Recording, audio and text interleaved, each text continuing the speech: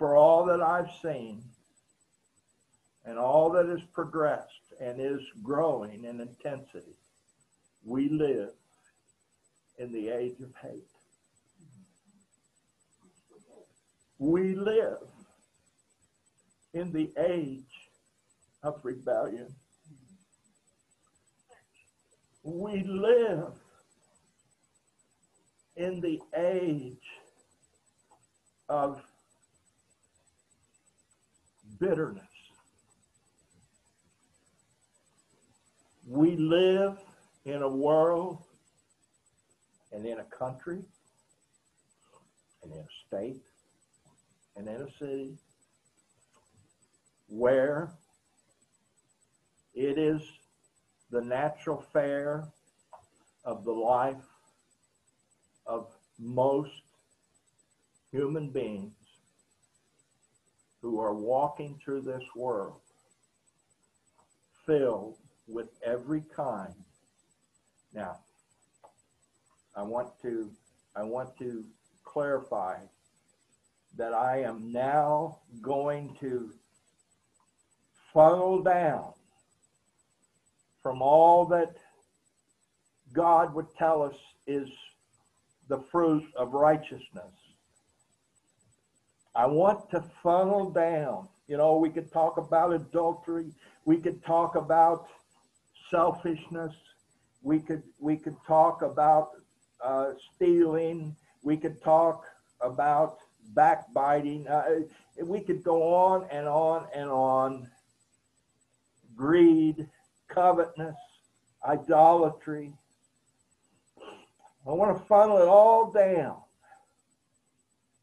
to what characterizes the relationships and the communications between the brethren. I will tell you that whether no one else was moved by the study that we just finished in the letter of 1 John, I want to tell you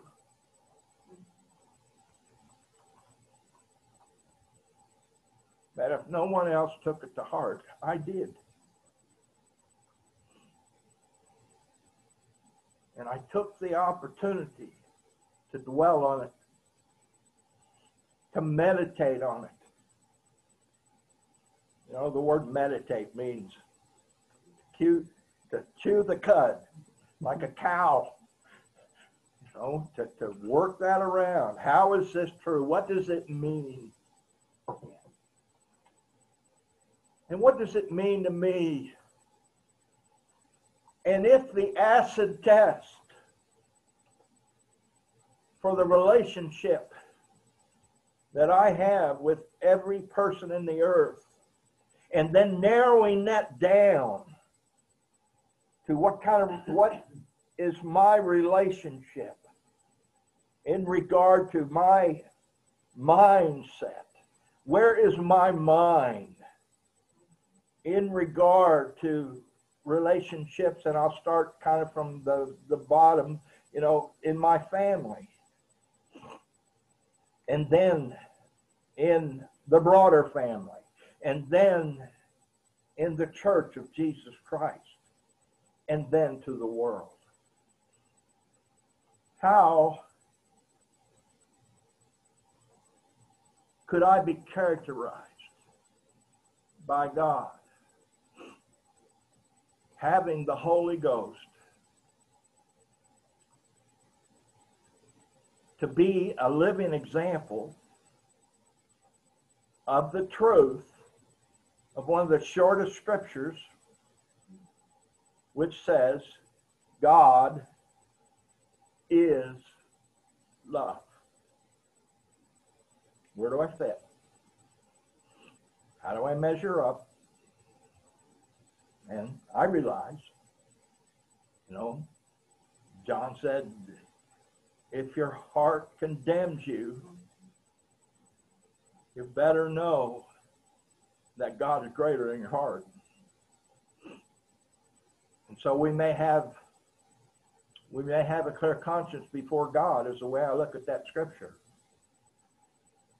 And yet, you better know that if God probes around in our life, he's going to bring something to light whereby we are going to add to having a clear conscience. And this is healthy. This is why Paul tells us in 1 Corinthians 11, before we take communion, that we should first be examining ourselves. This is where Paul says, this is why many of you, because you don't examine yourselves, this is why many of you are sick. And then he goes on and says, this is why many of you sleep. In other words, have died. Strong words. Do you think God's changed since 1 Corinthians? Don't think so. And so, every one of us earthen vessels who carry with us until that day of the adoption of the body, talked about in Romans 8, every one of us is subject to sin in the flesh,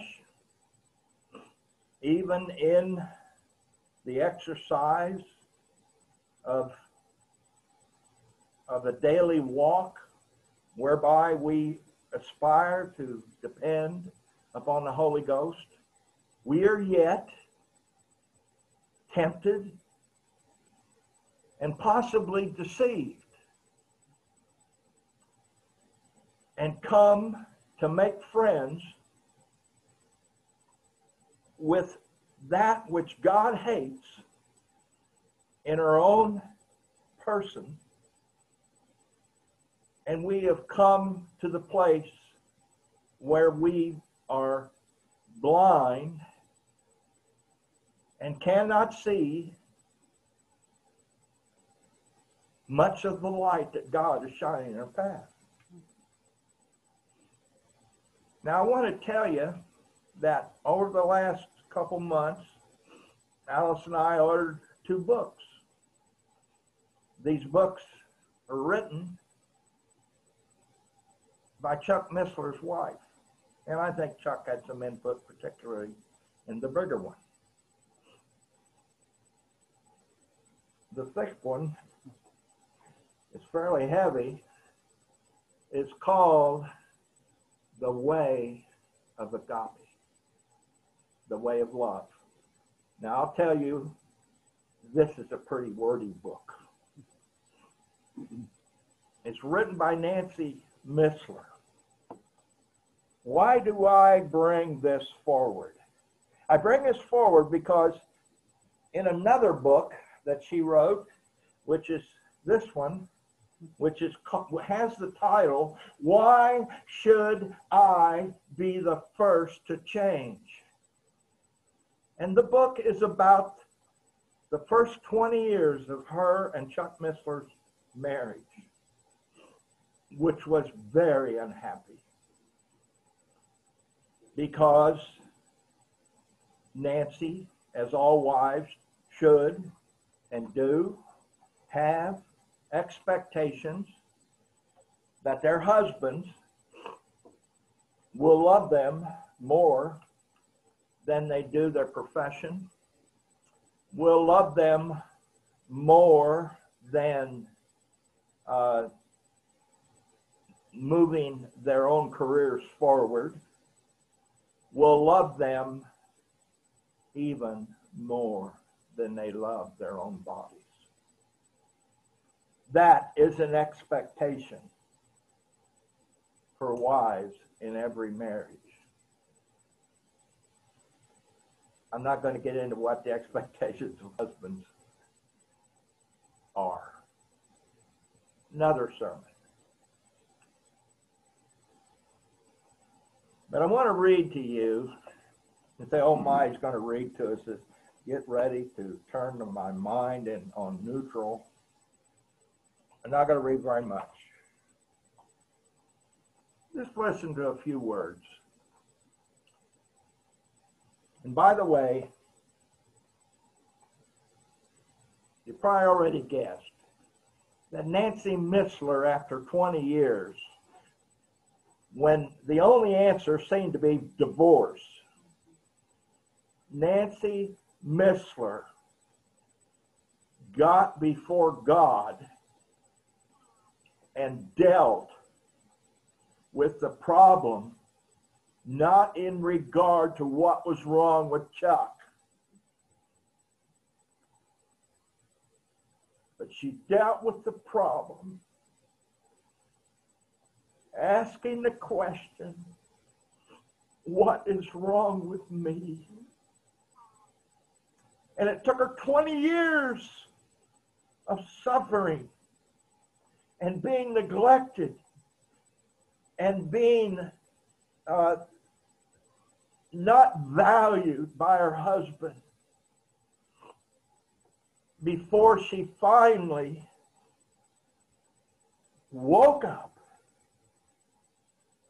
and took God for what he says in his word, that there is nothing too hard for him. But she said if God showed her that it was going to happen, it would happen in her first. All right. In the book, The Way to Agape, which is basically the summarization of many seminars that she did, and God knows how many men and women she helped over a period of 20 years again, she says this. Again, we are not responsible for the original self-centered, corrupt, or bad thoughts when it first comes in. It's what we choose to do with that thought that produces the sin.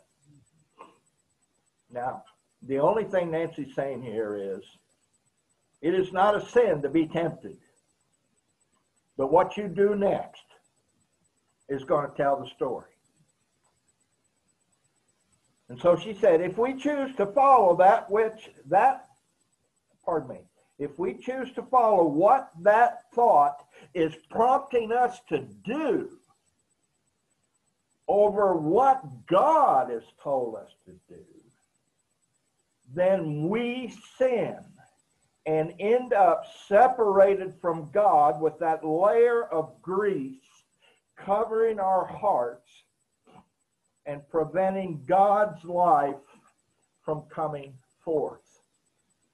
Now, when she's talking about grease, she's referring to an Old Testament scripture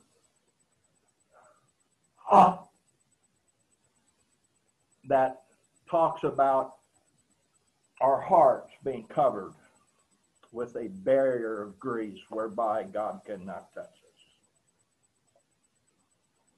And then she says this, and this I put a circle around.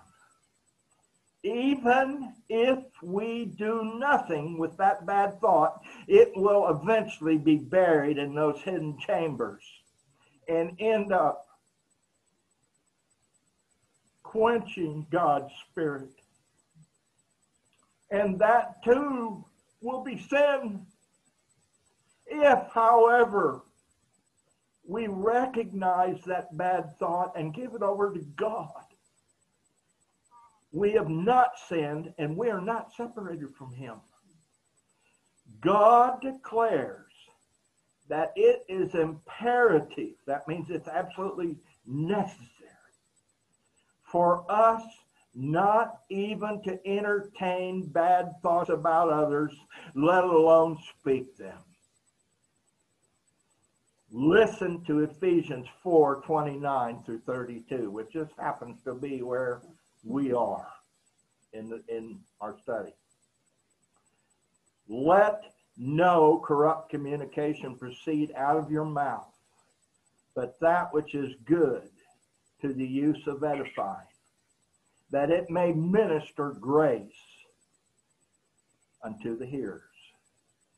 And grieve not the Holy Spirit of God, whereby we are sealed unto the day of redemption. Let all bitterness and wrath and anger and clamor and evil speaking be put away from you with all malice. And be ye kind one to another, tender-hearted, forgiving one another, even as God, for Christ's sake, hath forgiven you. My friends, there is not one of us who, on many occasions, have not become angry, disappointed, having all of our hopes let down, our expectations left unmet, because our relationship with another, whether it be husband and wife, whether it be children, parents, whether it be brethren in the body of Christ, whether it be an enemy, there is not one of us who have not experienced instead of immediately taking our hurt to God, asking God first to deal with us, and then believing and asking that God will forgive us for the evil thoughts of our hearts towards another person.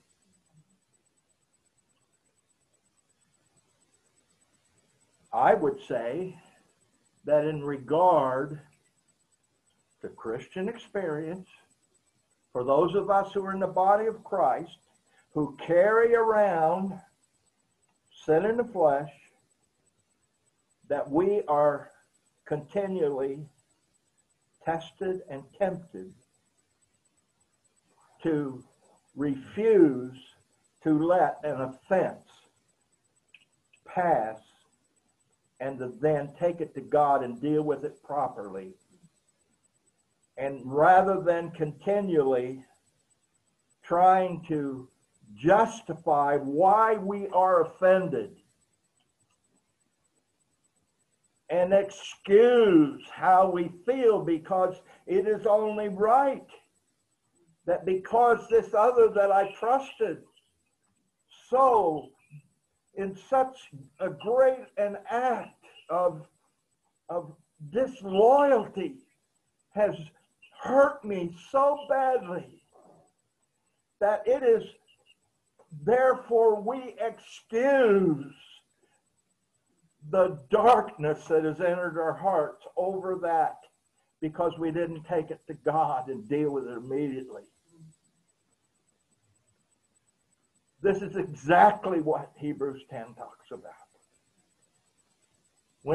When what occurs in such a circumstance,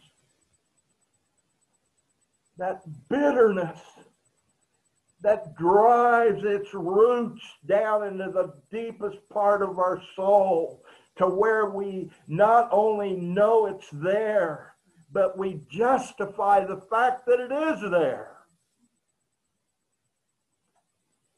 And then it leads us to thoughts of reprisal.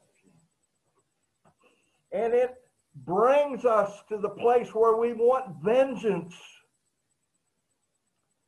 And we greedily go day by day, hoping and waiting for God to punish that person who has hurt us so badly.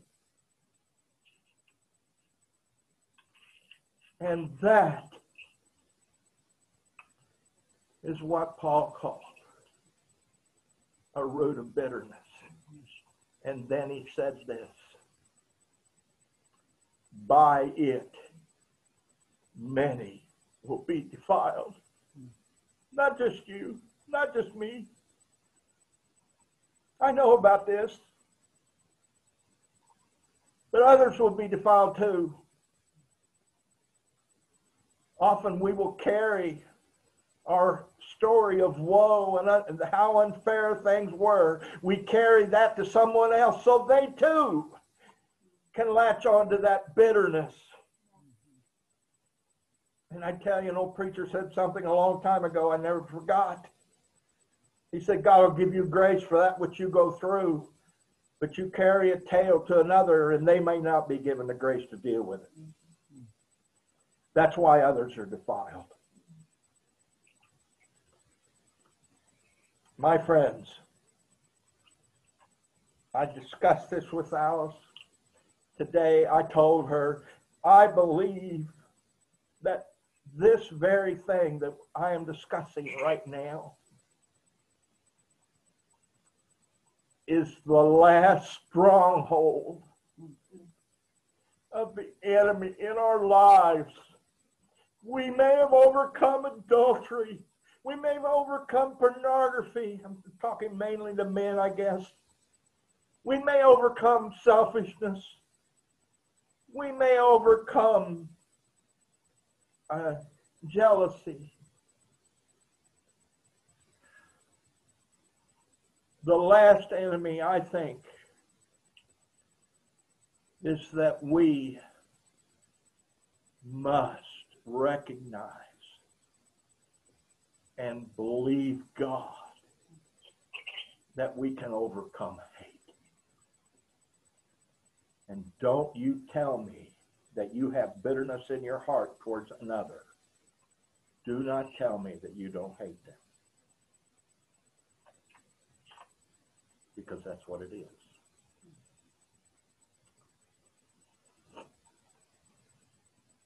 This, for most of us, will probably be Satan's last stronghold and the flesh's last stronghold on us.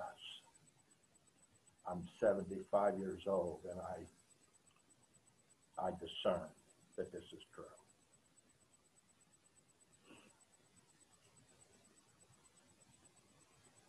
And it is not needful. Because Jesus said, I will build my church and the gates of hell will not prevail against it. And I tell you that when these events occur in our life, that is the gate of hell that you're up against. It is not what's going on in the world. It is not that the world's falling apart and waxing worse and worse and that Christ will soon come. But isn't everything terrible? The greatest thing to overcome is that working of the enemy and that working of the flesh that will allow us to excuse a lack in absolute terms the demonstration of the love of God in our lives. It's easy to love people who don't hurt you. It is easy to love people who do not disappoint your expectations.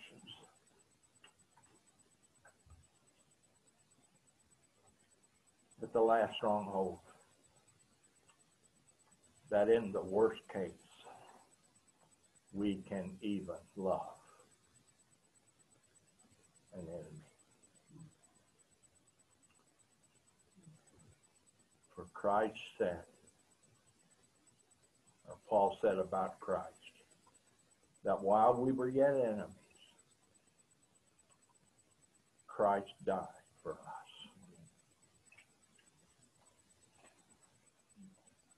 Do not believe that it is impossible for you to love and me to love according to that power and according to the perfection of that quality. God bless you all. Let us pray together. Father, I should have preached this message 30 years ago, but I don't think I knew enough to say it.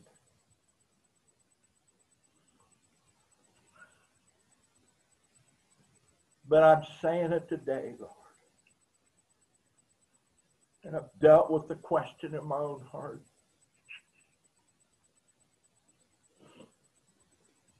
May none of us think that we are somehow unique in this. But let us know that this is a temptation that is common to all believers. And that the enemy will do more destruction through trapping us, ourselves, allowing ourselves to be deceived and trapped in such a circle of evil. Work in our hearts for good, Lord, that you might be glorified. And make us to be lovers of all men, and especially those that believe. These things I pray in Jesus' name. Amen.